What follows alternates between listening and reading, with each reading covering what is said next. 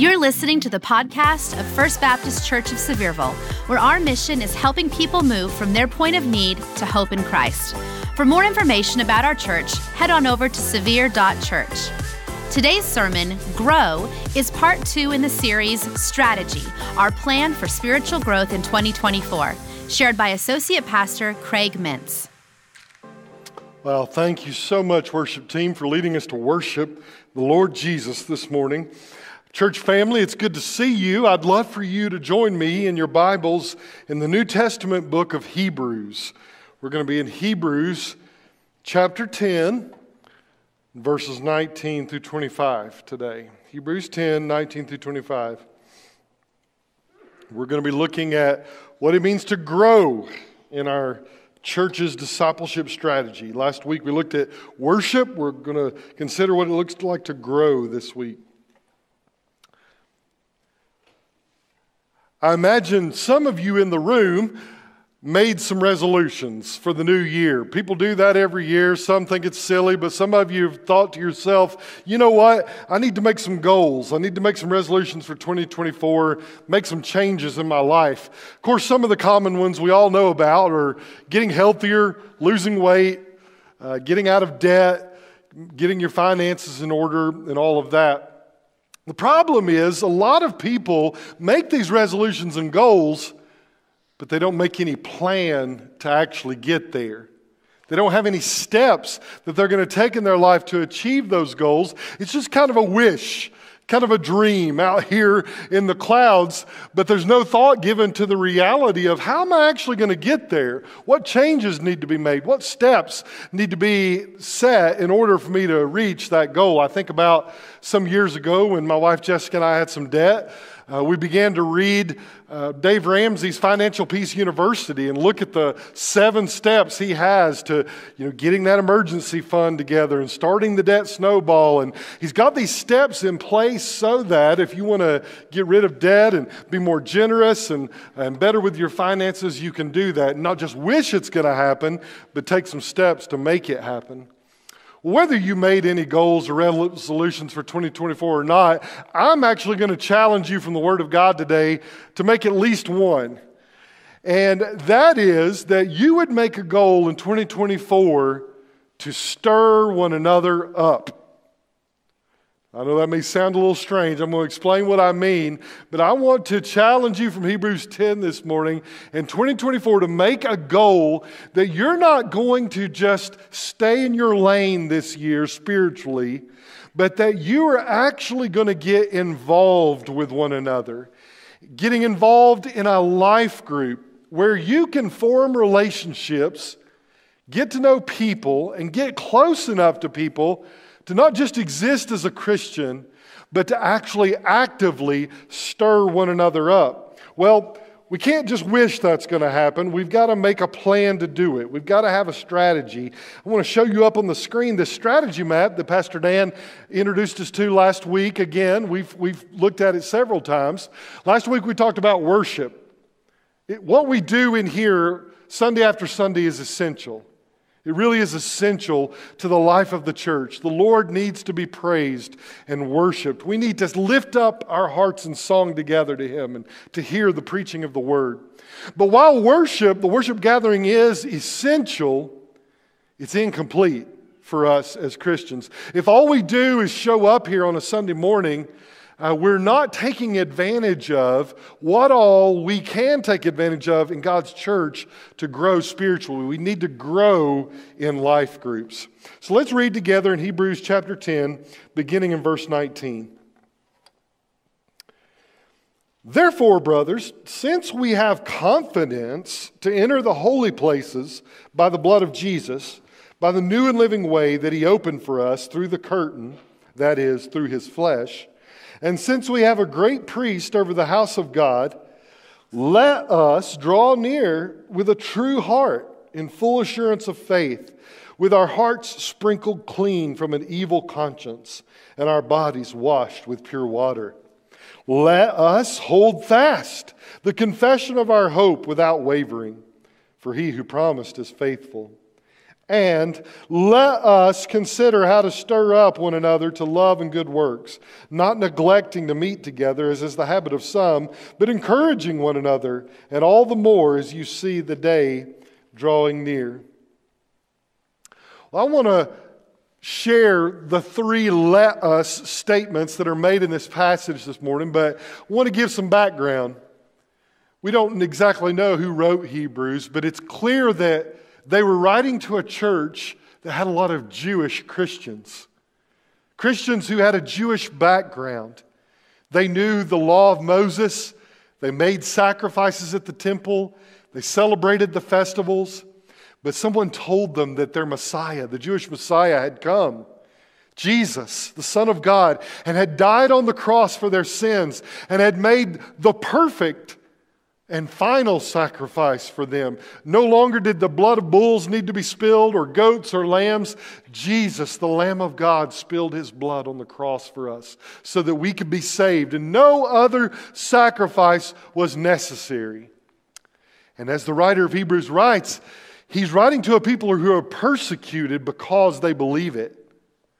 They are facing many trials, a lot of intense persecution because of their belief in Jesus. And there's a great temptation now to just throw up their hands and say, you know what? This is too much for me. I'm walking away. Yeah, I confessed Jesus, but actually I think better of it now. I'm just going to go back to my old life. And the writer of Hebrews wants them to know, listen, don't go back to the old law of Moses. Don't go back to the old sacrifices. There's someone who's better and superior, and His name is Jesus. Jesus is greater than the angels. He's greater than Moses. He's greater than the sacrifices. Jesus is the one to hold on to. And because we have Jesus, there's three let us statements he makes here in this passage in Hebrews. First of all, he says, let us, in verse 22, let us draw near. So let us draw near to God. So we have confidence to draw near to God. When you were a sinner apart from Jesus, you didn't have that confidence. You had shame. You had sin in your life. You had no way to come into the presence of God, but now you do through Jesus. You have confidence, not based on your own merit, but based on Christ, to draw near to God, to pray to Him, to put your faith in Him, to be saved, to worship Him. You can draw near to God every moment of every day. And by the way, God is not aloof, is He? When you try to draw near to God, God doesn't just say, talk to my secretary, make an appointment. We'll get together when I have time. No, God is always available. He always invites us to draw near. In fact, the book of James tells us that if we draw near to God, in James 4:8, if we draw near to God, He will draw near to us. So we can draw near to God because of Jesus. We can also, he says, the second let us, verse 23, let us hold fast the confession of our hope without wavering, for He who promised is faithful. See, I explained the church. Some of them were wavering in their faith. They were thinking, do I want to continue with Jesus? Do I want to continue on this path at great cost? And their confession that they had made, it was getting weak. It was wavering. And he says, listen, Jesus is worth it. And so hold on to your confession. And he says you can hold on because He's holding on to you. He who called you is faithful. You can remain faithful to Christ because Christ is faithful to you no matter what you're facing. But then I want us to focus on that third let us. And this is where I want us to camp out today in verse 24. And let us consider. I want you to hear that word consider. Make a plan. Have thought about it. Be intentional. Let us consider how to stir up one another to love and good works, not neglecting to meet together, as is the habit of some, but encouraging one another, and all the more as you see the day drawing near. So that's the third let us. Let us consider how to stir up one another to love and good works. I mentioned the word consider there. I challenged you at the beginning to make a plan.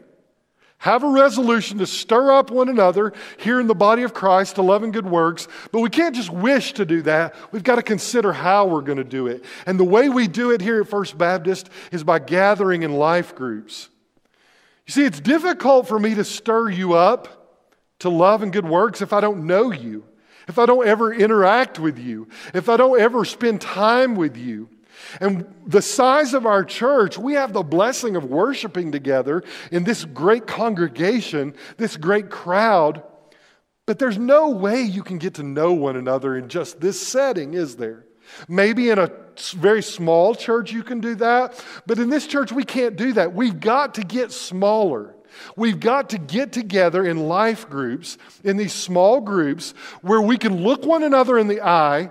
See, you're not looking one another in the eye right now, are you? You're looking at me. You're paying attention to me. Everybody's facing forward. But in life groups, we're able to circle up. We're able to look one another in the eye. We're able to minister to one another, challenge one another, minister the word to one another, discuss the word together, and stir one another up to love and good works.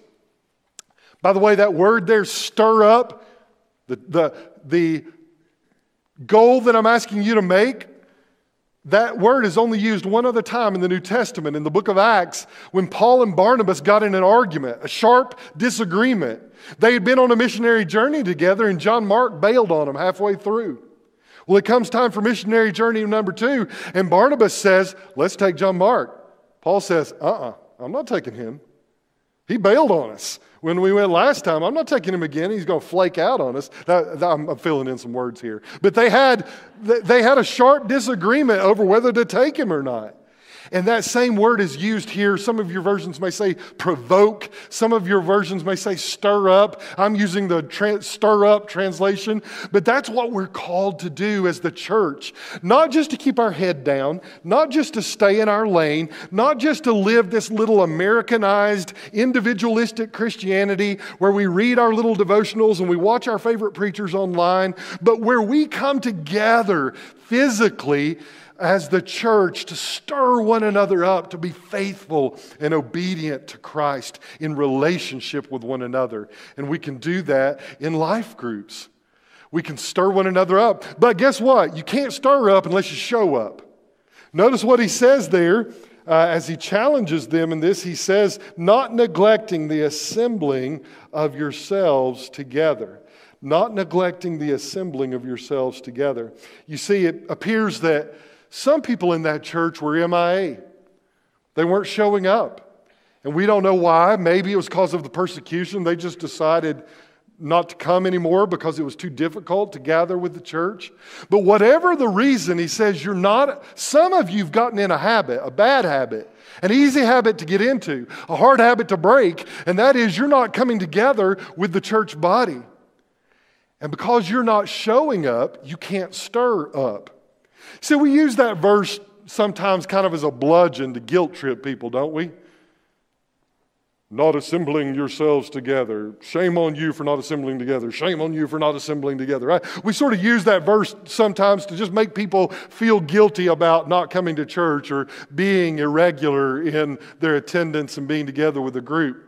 But I hope what you'll see in this verse today in the context is that the verse here isn't meant to be just kind of a guilt trip for people who don't show up or only show up when they want to, but it's to help you think about what happens when you're not here. You see, when you miss, not only do you miss out, we miss out. A lot of times when people miss, we say, hey, we sure would love to see you in church. The implication is you're missing out. You're not growing in Christ because you're not here. And that's true. That's a true statement, but it's an incomplete statement. What people often don't consider in their selfish, individualized notion is not only are you missing out when you're not here, I'm missing out when you're not here. I'm missing out because you didn't show up to stir me up. You didn't show up and use the gifts that God has given you and the encouragement God has given you to encourage me, to help me, to strengthen me, to challenge me to apply the Word of God in my life and to live it out.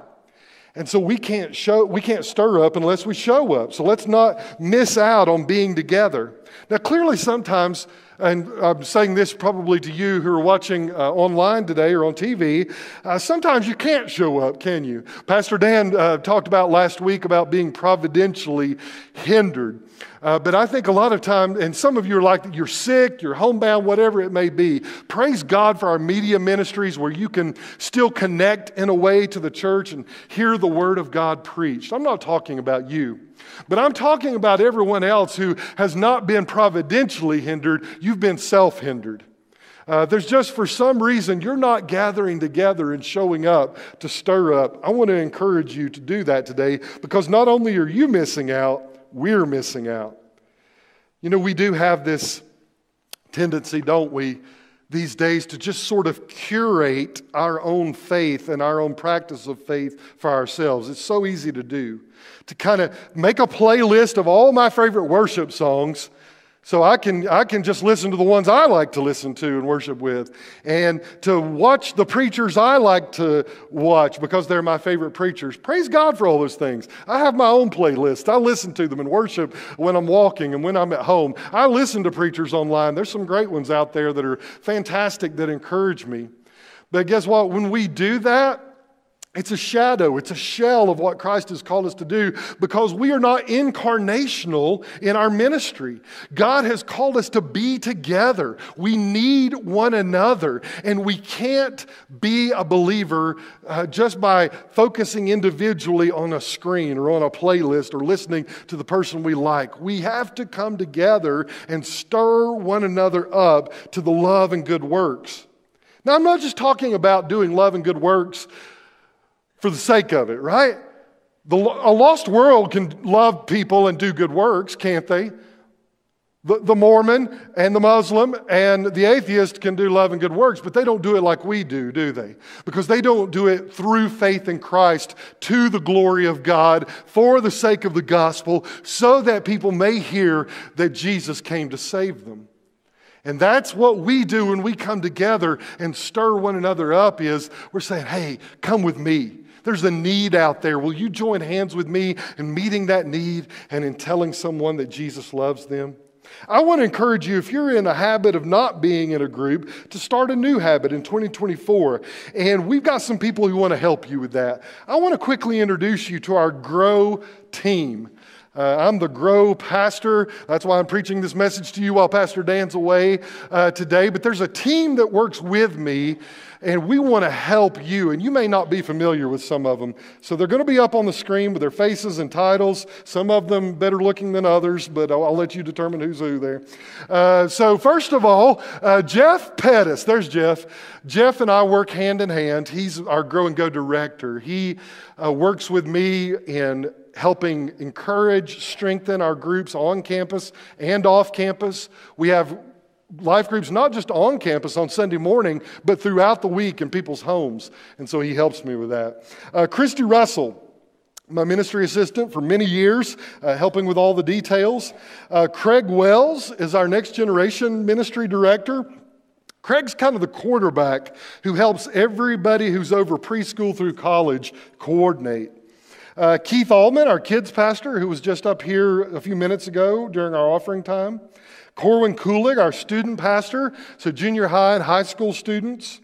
Amanda Sweat, our girls ministry director, focusing on girls in our Next Generation ministry.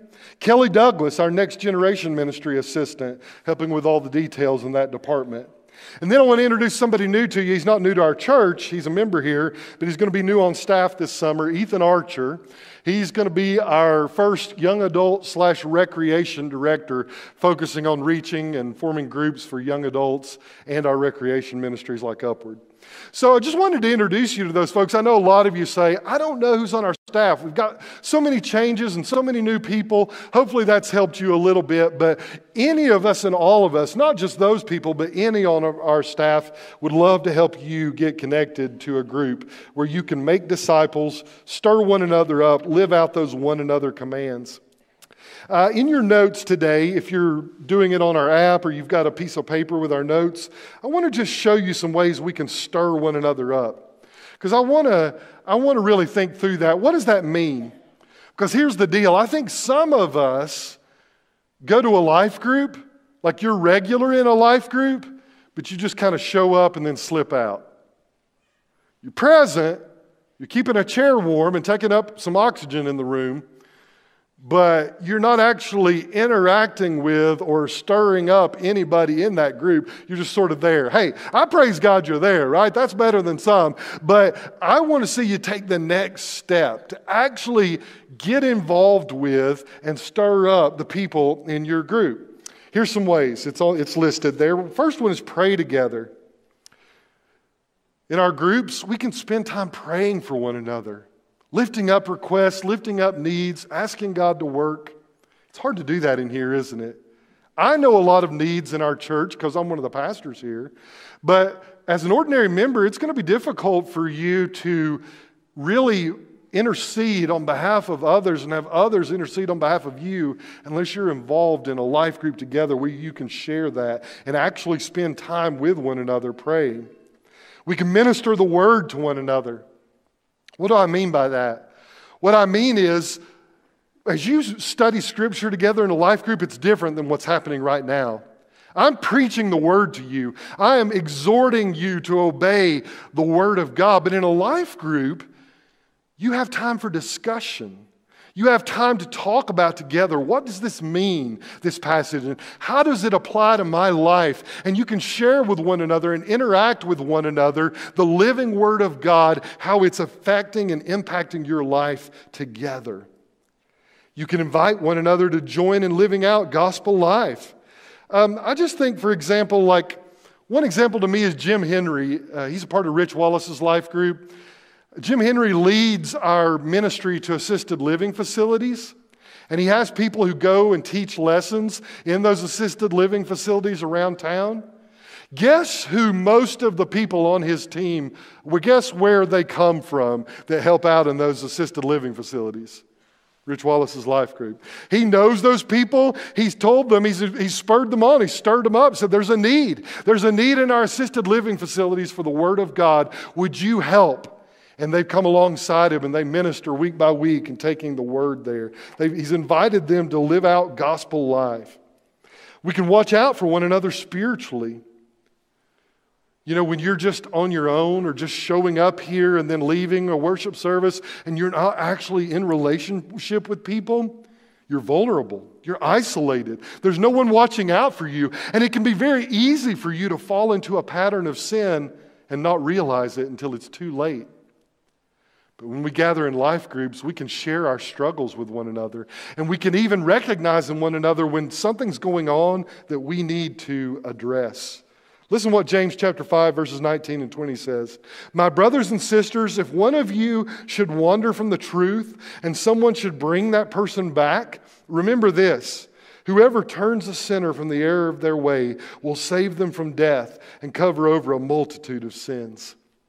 We can do that together in groups. We can look out for one another. We can help one another. We don't do that pridefully. We do it humbly, knowing how vulnerable we are too, and hoping that others will come along and warn us and pull us back if we start to go down the wrong path.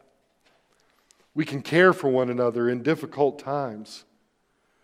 Death, sickness, divorce, so many devastating things happen in our lives. And when we're a part of a life group, we're able to surround that person and care for them and help them in their time of need. And I'm just going to tell you, dear church member, it's hard to do that if you're not in a group. You know, when we hear about a death in someone's family and we look in our software and see, oh, they're not a part of a life group, then it's a kind of a scramble for us to make sure that, you know, there are people around you who are going to help you through this time. You need to be a part of a life group where people can come alongside you and help you and care for you during some of your most difficult days. Encourage one another to draw near and hold fast. Those commands, those let us commands that the writer of Hebrews mentioned there. When life is difficult and you feel like you're barely holding on by a thread to your faith, a life group is a great place for someone to say, hey, I'm going to help you hold on. And I'm going to keep pointing you to Jesus. And I'm going to remind you of the promises of God. Don't give up. Don't give up. We're expectant together. You notice the very last verse of the passage we see today says, "And all the more as you see the day drawing near." Why is it urgent? Why is it important for us to show up and stir up? Because Jesus is coming back. There's a lost world around us. And when Jesus returns, I don't want to be found sitting on my hands. I don't want to be found just being inactive and not making an impact on my brothers and sisters in the church and an impact on this lost world around us. And the way that we are able to be ready and unashamed when Christ returns is that we do it together and we show up and we stir up. And then we're an example to one another. That's the last one I have there. We're able to be an example to one another. I've got an example for you. Not only do I teach a life group at 9:30 on Sunday mornings, my wife Jessica and I host a young married life group on Monday nights in our home. And one of the young men in that group, he's an engineer who works at a local company, and he has a lost coworker who doesn't know Jesus, who he's just having conversations with and telling him about the Lord and sharing God's word and sharing the gospel with him. And so what he did was, he has some friends who did grow up in church as well, and he's invited them and this coworker to come to his home on Thursday nights and to just study the scriptures together and to see what God has to say. And they meet every week and they look at the scripture and they talk about the gospel and they ask their questions. And he is just being bold in making his home available and in sharing there in the workplace who Jesus is and what Jesus has done. And I'm just going to tell you, this 20-something-year-old newlywed has stirred me up. He has encouraged me to be more bold in the way that I talk to people about Jesus and opening my home up to people who don't know him. But guess what? I wouldn't know that if he wasn't in a life group with me. I wouldn't have that encouragement and that example if I wasn't in a life group together with him. And so let me challenge you in this way. In 2024, will you commit to stir one another up?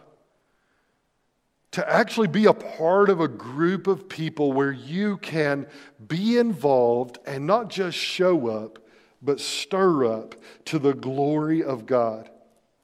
If that's you, if you're already a part of a life group, I want to encourage you today to not just show up and slip out, but to show up and stir up. To really dive in and be an encouragement to one another. If you're not a part of a group, one of us that I showed you on the screen, one of us other pastors or staff, we want to get you connected today. We don't just have groups on Sunday mornings, we have them throughout the week in people's homes. But also, if you realize today that, listen, I can't grow in Christ. I can't draw near to God because I've got sin in my life. I've never been saved. I've never trusted in what Jesus did for me. I've never invited Jesus into my life to be my Savior and Lord. You can do that today. You can draw near to God confidently today by putting your faith in Him, that He died for you on the cross and rose again. Will you do that today? Take action today. Make that commitment today. Today is the day for it. Let's pray together. Would you stand and let's just pray together right now.